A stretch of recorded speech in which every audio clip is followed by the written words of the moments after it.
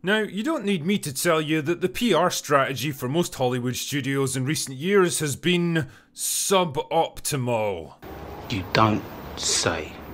I know, right? Who would have thought that doubling and tripling down on unpopular positions and blaming your own customers for not accepting the absolute slop you've dished up for them wouldn't be a winner? But sometimes, when they're confronted with irrefutable proof that they've messed up, big time, they have no option but to go into damage control mode and try to put out the fire. Disney have certainly got a lot of PR fires to tackle right now, and one of the biggest has got to be the blazing pile of money that is Snow White. Why did you say that name?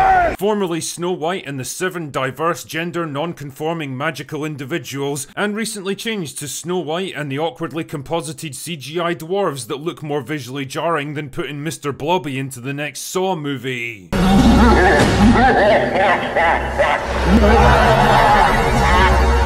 Anyway, a combination of poor initial concept, unflattering set photos, and incendiary statements by lead actress Rachel Zegler created the perfect storm of fan backlash that put the studio into all-out panic mode and forced them to delay the release by a full year while they desperately tried to fix the problem. The movie itself might be salvageable with rewrites and reshoots, although that's debatable, but the bigger problem now is how to change the perception of its controversial star. I mean, how do you get people to like someone whose public image is tanked worse than Jada Pinkett Smith? It's Hollywood, baby.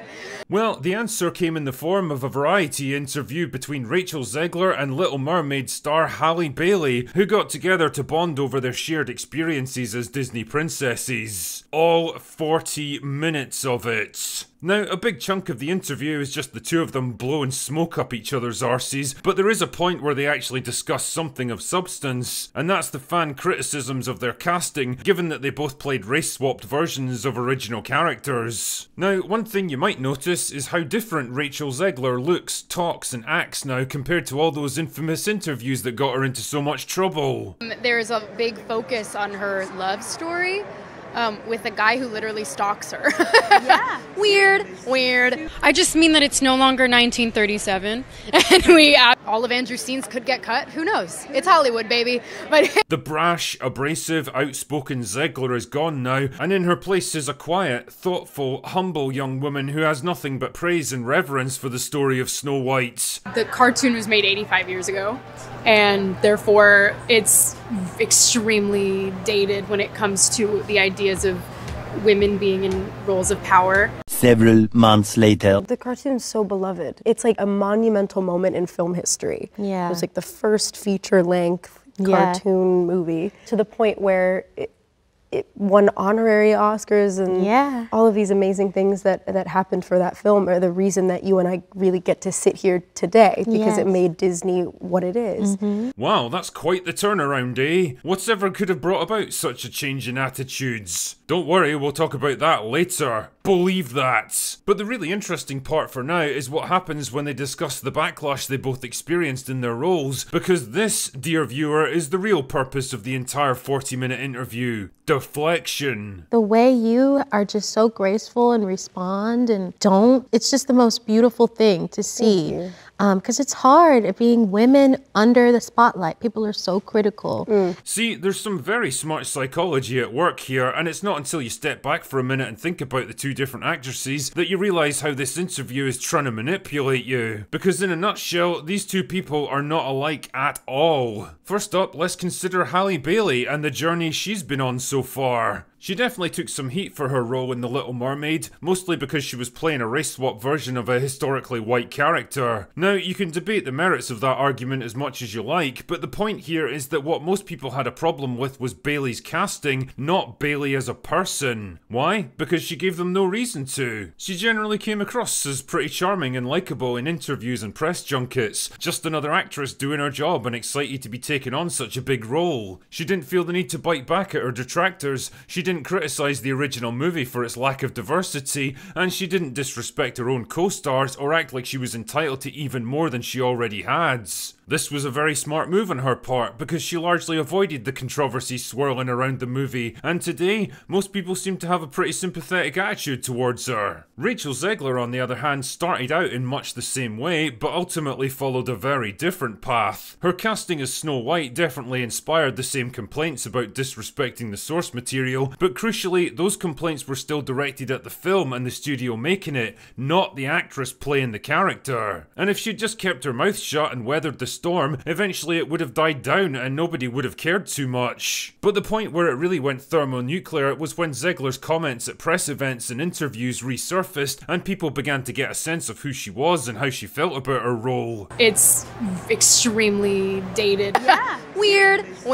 She's not gonna be safe with the prince and she's not gonna be dreaming about true love. Now, I don't want to make assumptions and attribute motive here because none of us are mind readers and only she truly knows her position on all of this. Maybe all the fame and attention went to her head and she got a little too caught up in the moment, or maybe she misread the room and said what she thought people wanted to hear, only to realise later how wrong she was. Shit man, maybe she'd been given a load of talking points by Disney themselves and was just obediently saying what she'd been told to say. All of these things are possibilities for sure, but given that her comments were taken from multiple interviews at different times and places, but all seem to follow the same common thread and tone, it doesn't seem unreasonable to conclude that this is her genuine personality and her real opinions. And for most people, it's fair to say she didn't exactly endear herself. She came across as brash, arrogant, entitled and disrespectful. She seemed to have nothing good to say about the original movie. She openly mocked the fairy tale that it was based on, and even laughed at the prospect that one of her co-stars might get removed from the film altogether. All of Andrew's scenes could get cut. Who knows? It's Hollywood, baby. Now, I'm not a Hollywood actor or a celebrity, but even I can tell you this is not how you conduct yourself in public, especially not when you're a relatively unknown actor headlining a film that people are already wary of. What you really need to be doing at a time like this is reassure your audience, projecting an image of someone who's very much aware of the responsibility resting on them, who has nothing but respect and reverence for the original movie that people are clearly still attached to, and who's determined to do the best they can to honour that legacy. You want to come across as someone who's on their side, who understands their concerns and respects their views. Does that mean pushing down your own thoughts and opinions for the good of the project? Maybe swallowing your pride and ego a little to appear more humble and grateful than you actually are? Sure, but that's the name of the game. You're a fucking actor. Your whole job is saying and doing things you don't actually believe, and just because the cameras might have stopped rolling, it doesn't mean that job is over. All of this is a long-winded way of saying that unlike Halle Bailey, Rachel Zegler kinda brought most of this on herself. Yeah, she might have been dealt a difficult hand at first, but she played her cards in the worst possible way, turning general antagonism towards the movie into personal dislike of her. Which brings me neatly back to that all-important Variety interview and why it was a particularly cunning move on Disney's part. See, if you put two actresses together who superficially have a lot in common and both experience backlash against their casting, it's very easy to create a strong association in the minds of the audience. As a great man once said, you might not have noticed that, but your brain did.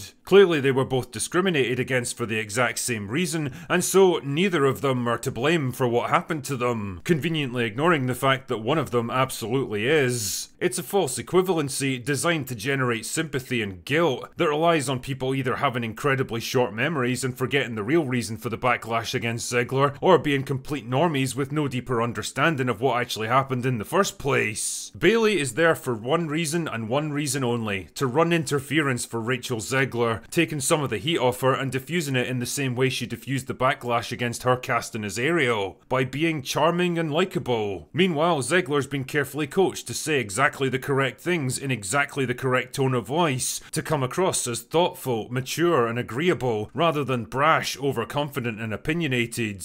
It's all very slick, all very carefully managed and considered to generate maximum impact, but the question is, does it actually work? Well, personally, I'm a big believer in second chances and redemption. I think there always has to be a road back for people that have made mistakes in the past, otherwise you give them no incentive to change their ways. For example, Brie Larson's managed to put a lot of her past controversies behind her by steering clear of political posturing and divisive public statements and just getting on with the work of being an actor. Yeah, it didn't help much for her latest movie, but let's be honest, I don't think she was the reason the Marvels failed. It's kinda hard to stay mad at anyone that's genuinely sorry for what they did and wants to make amends. But that's the key word here, genuine. It has to seem like it's actually real, and in this case, it doesn't. None of it comes across as a genuine attempt to make amends and set the record straight. It's more like a carefully calculated deception, deflecting responsibility for past mistakes onto other people, and quietly changing course without acknowledging that you were on the wrong one to begin with. It's a very slick piece of spin doctoring from a studio that knows they've done wrong, but can't bring themselves to admit to it. And well, I don't think it's going to change too many people's minds about the film or the actress. Oh, and just before I go, here's a little reminder that the new Critical Drinker merch store is well and truly up and running, and fulfilling orders as we speak. So if you're in the market for a Christmas gift that'll change your life forever, then the link is in the description. Anyway, that's all I've got for today. Go away now.